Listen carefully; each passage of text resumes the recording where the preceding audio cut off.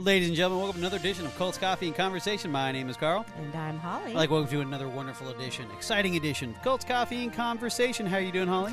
I am hanging in there, Carl. That's all I can say. How are you? Well, you know what? I'm a little bit better than that. I'm chilling like a villain.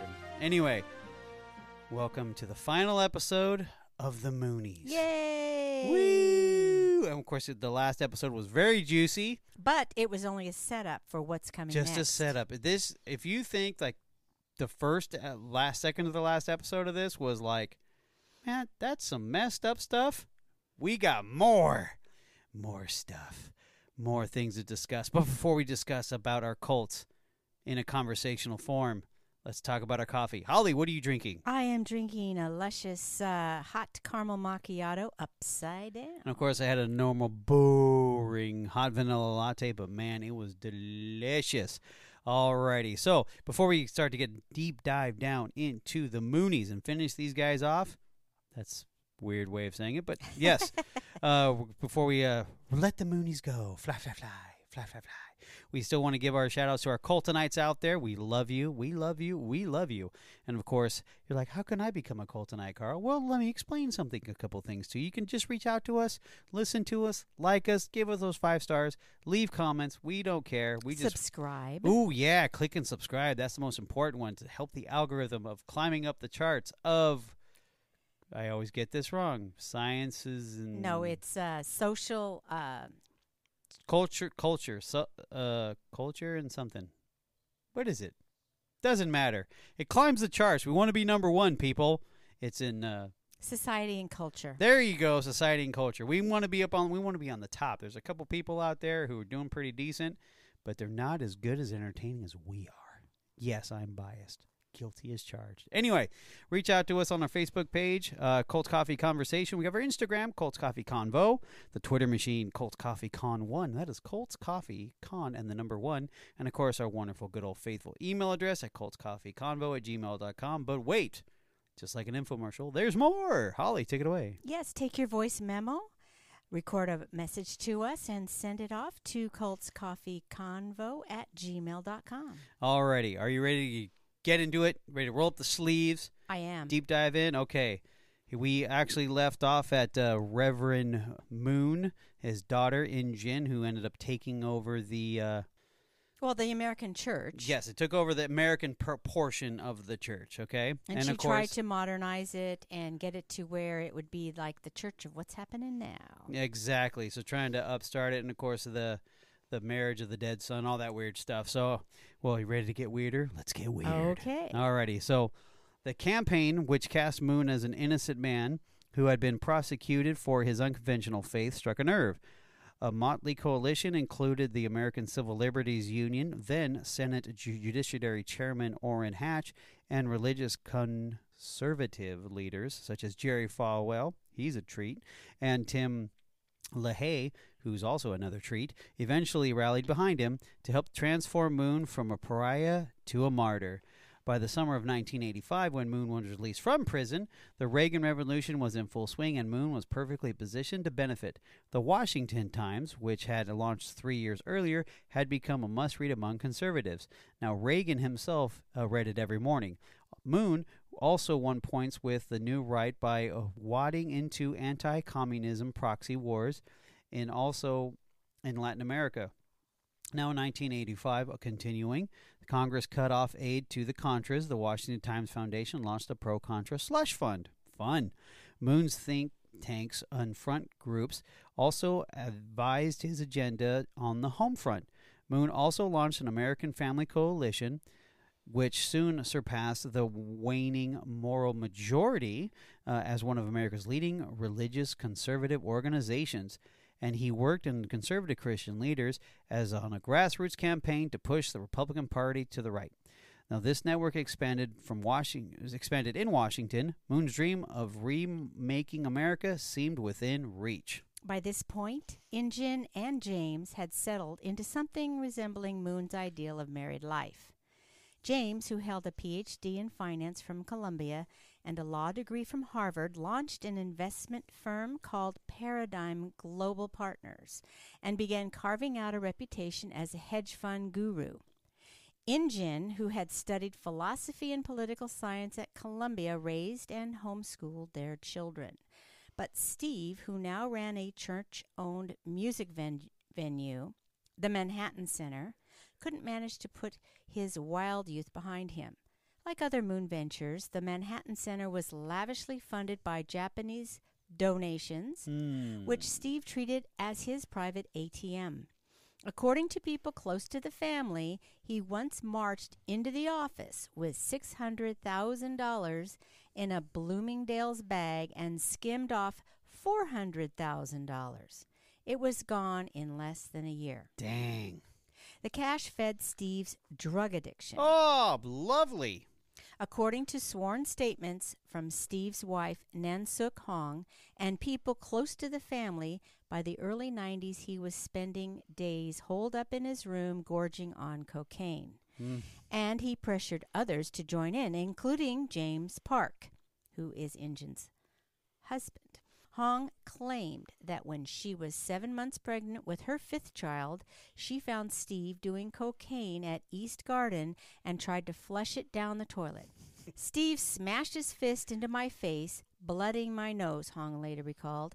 He wiped my blood on his hand, then licked it off. Oof. Tastes good, he said. This is fun. Ugh, gross. Ugh.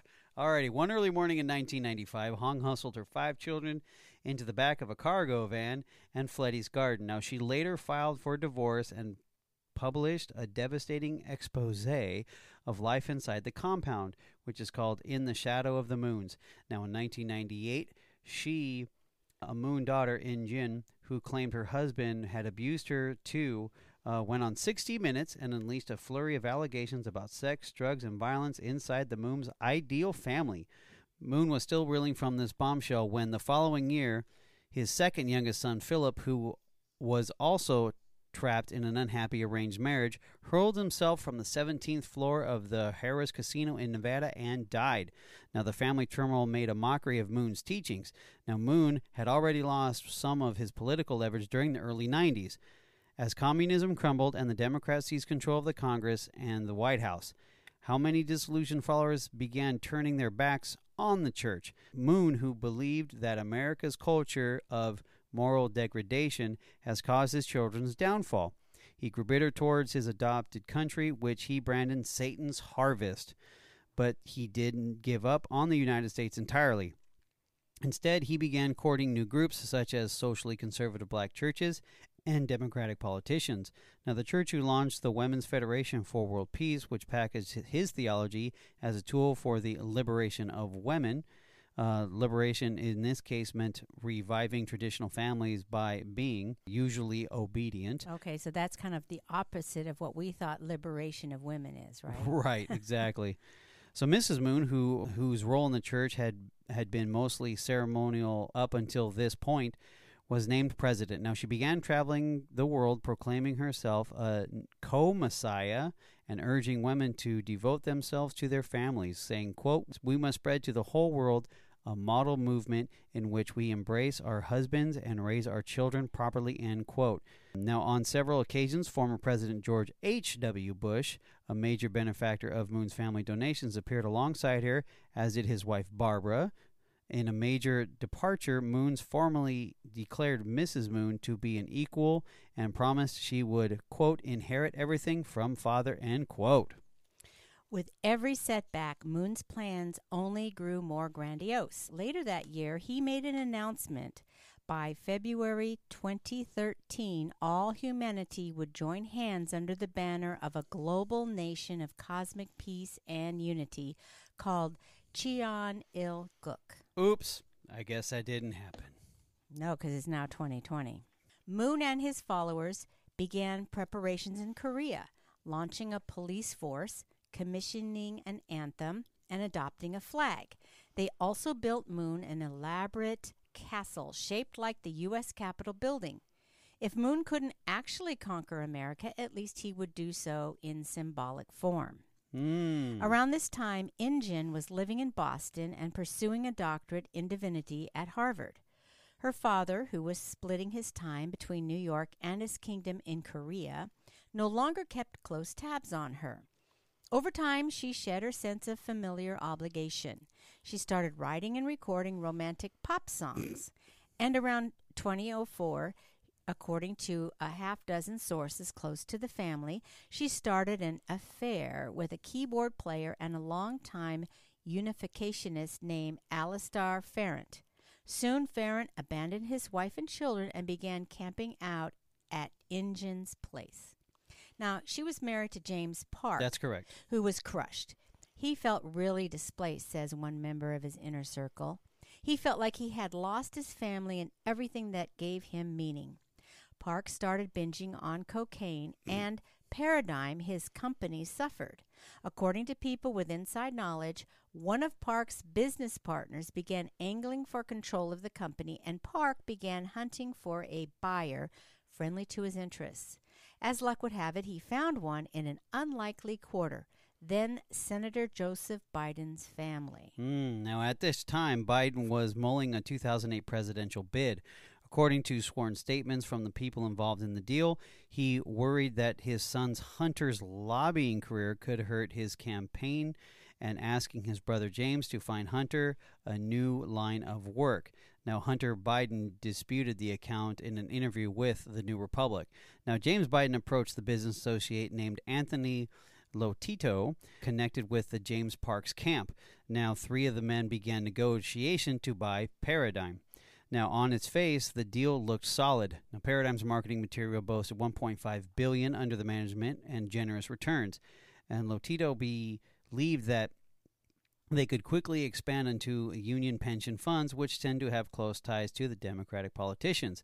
So Lotito and the Bidens pushed ahead. In the spring of 2006, they signed an agreement and gave them controlling stake in the company in return for $21 million in cash, and to be paid in 6 months. Hunter Biden, who had no financial industry experience, was named CEO with a salary of $1.2 million. But it was clear that they needed James Parks' hedge fund expertise, now which meant confronting him about his cocaine habit. Now, according to three sources close to the negotiations, James Biden visited James Park in persuading him to seek treatment in a center in Florida. Now, the Bidens soon released Paradigm wasn't as solid as they thought. Instead of $1.5 billion under management, they had just $200 to $300 million, and its holdings companies were buried in debt. Worse, the Bidens' main financier backed out, but the Bidens found a way around the lack of capital. The summer, according to the court documents and people close to both sides of the negotiations, they approached Park, who's still in treatment, and cut a new deal. Instead of $21 million in cash, they would fork over $8 million note. Now, Hunter Biden and his lawyer, Mark Lopresti, maintained that the deal was fair, given the state of the company. But people close to Park said he was emotionally fragile and felt indebted to the Bidens, which put him in a vulnerable position. Finally, in 2008, the economy collapsed, after which it emerged that Alan Stanford, whose firm was soliciting investors for one of Paradigm's funds, was running a multi-billion-dollar Ponzi scheme. Oh. While the fund itself was solid, investors were spooked, and in 2010, Paradigm filed for voluntary liquidation. It was a thicket. Every time you thought you saw a way out, there would be another roadblock.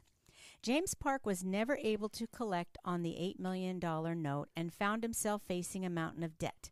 But James and Injun were able to fall back on their Moon family ties.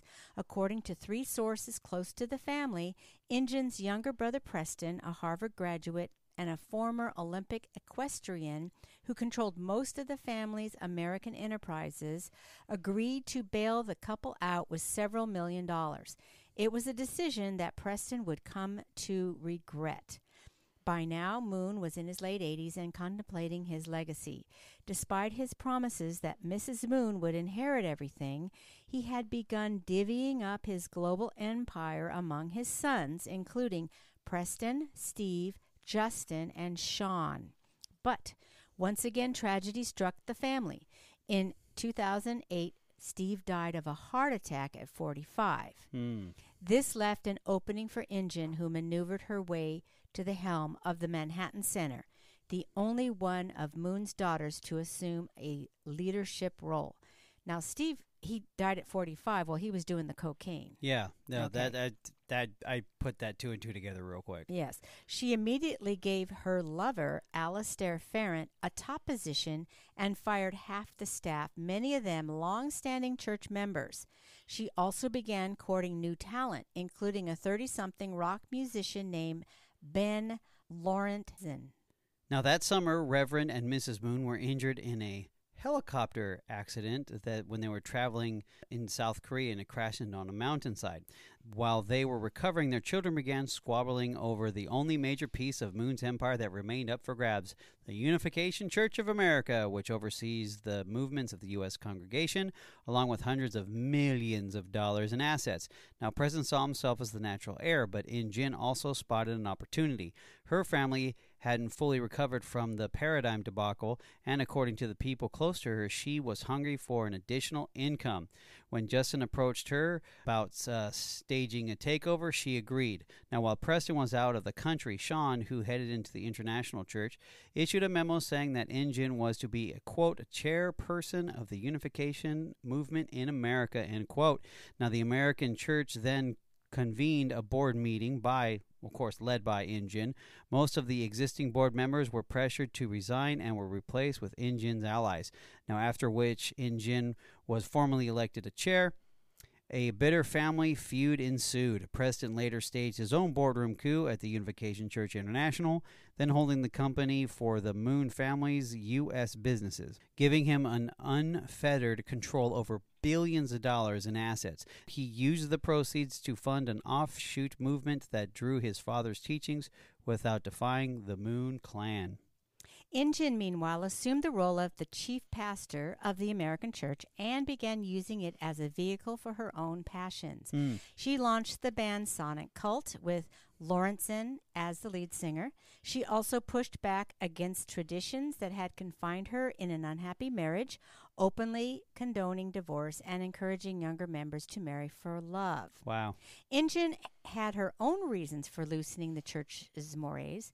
As Lawrenson on-again, off-again wife Patricia discovered. In late 2009, Patricia traveled to New York with their two young sons to visit Lawrenson for Christmas. While they were staying at the New Yorker hotel, Patricia borrowed Ben's laptop and found his email box brimming with sexually explicit messages from In-jin. Delightful. I was so shocked, Patricia told me. I went back to my room and sat there trying to digest it. She confronted In-jin over email, after which she says Lawrenson and another man turned up at her room and delivered an ultimatum.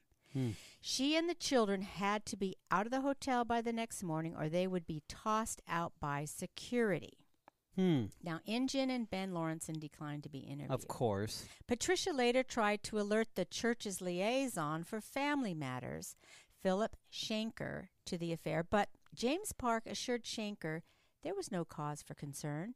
As Shanker explained in a letter to one parishioner, In-jin's husband came to me, thanking me for being honest and trying to protect true family and our movement, assuring me that this was a misunderstanding, that he trusted his wife, and that the wives of the men she works with easily became jealous and created false rumors. How convenient.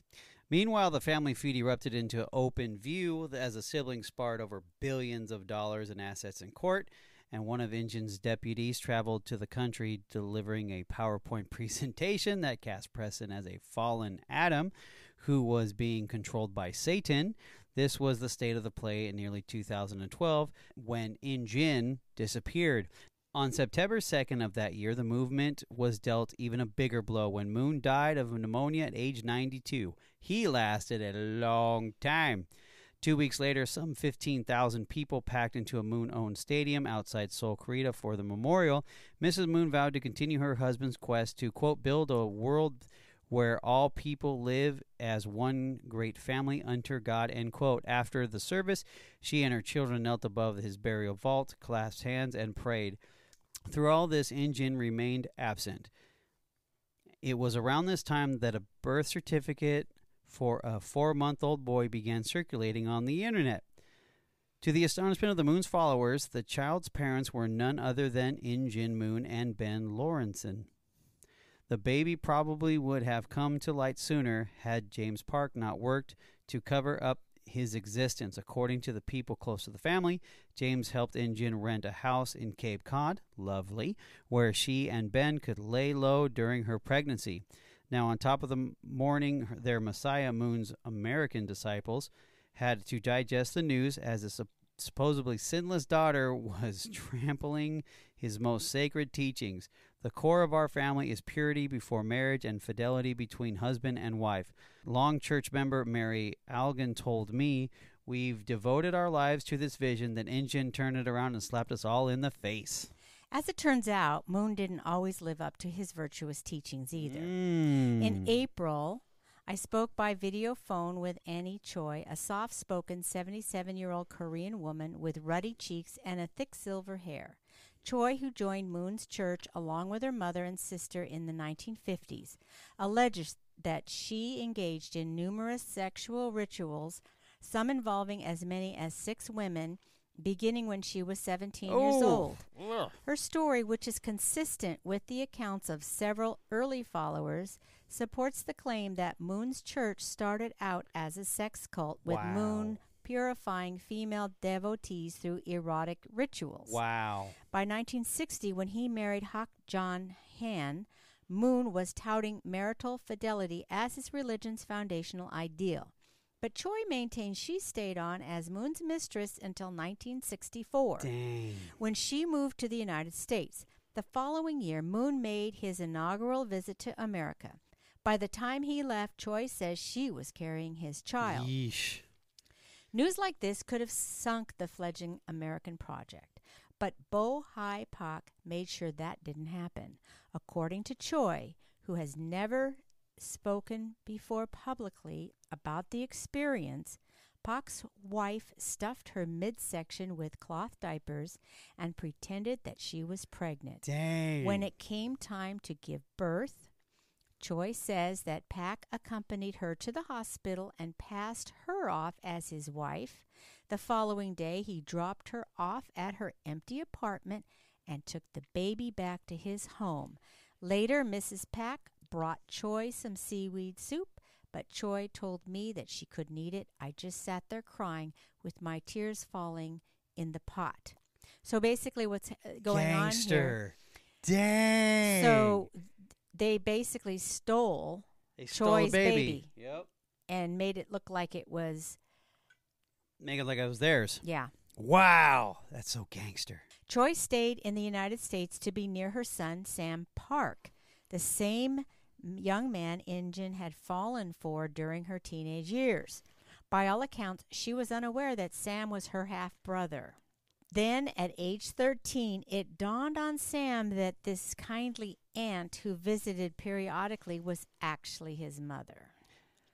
Bo Hai Pak later approached Sam and his mother with a contract.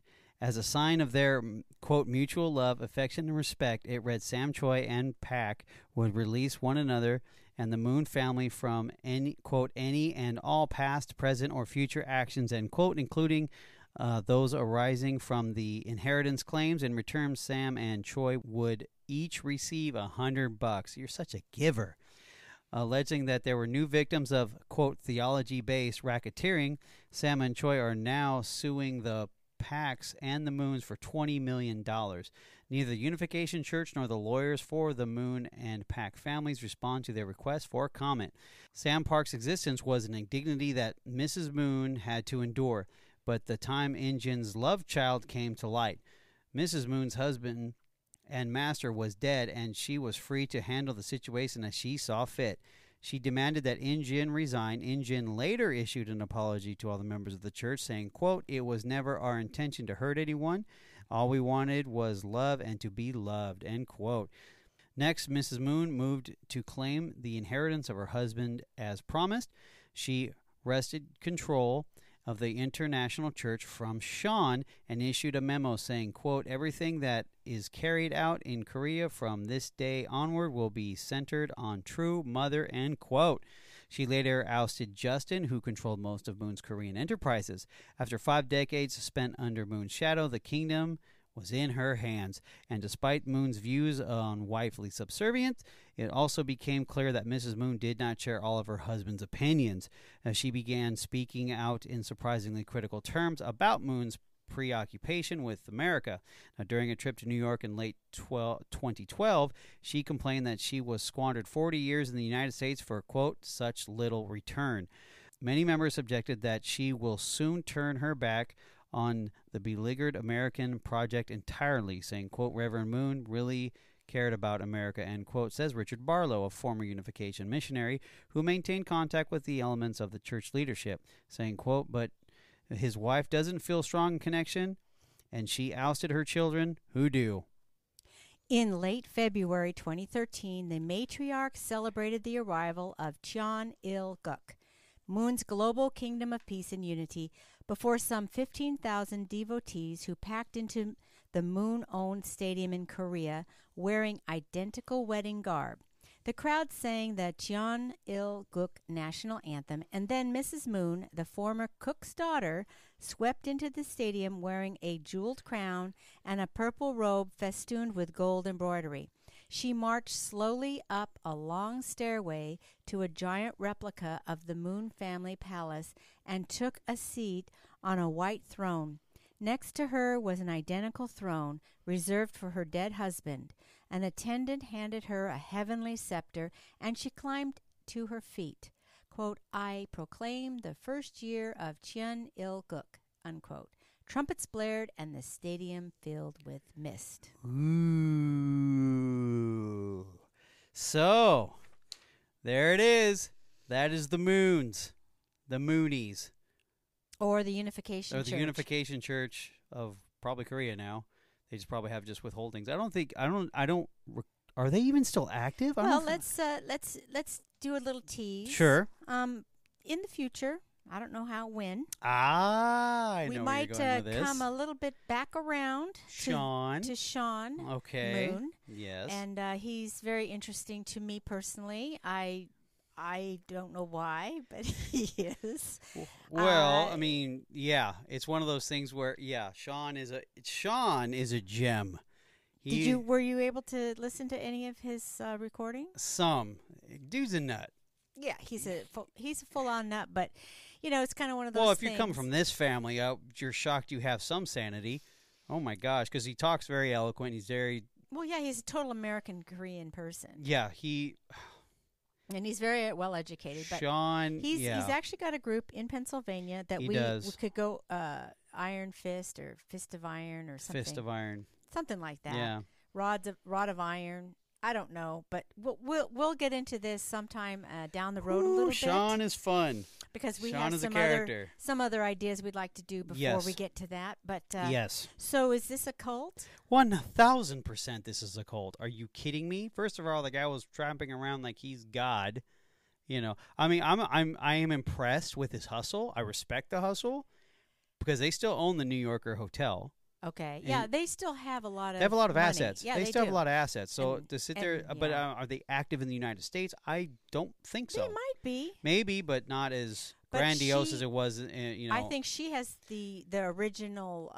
She's in church. Korea. Right? But she has the original because original church came from Korea. Yeah, no, she's running Korea now. So we have to figure out a little bit later. We didn't follow up much. We wanted to kind of wrap this up on what's happening now. This, by the way, I want to remind everyone.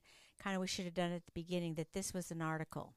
Okay, from the New Republic. Yes, it was a continuum of the article. We took that. The article is so long, as you can hear, that we had to split it in two. Yeah. It took me almost an hour just to read all this and just absorb it. So it's really good stuff.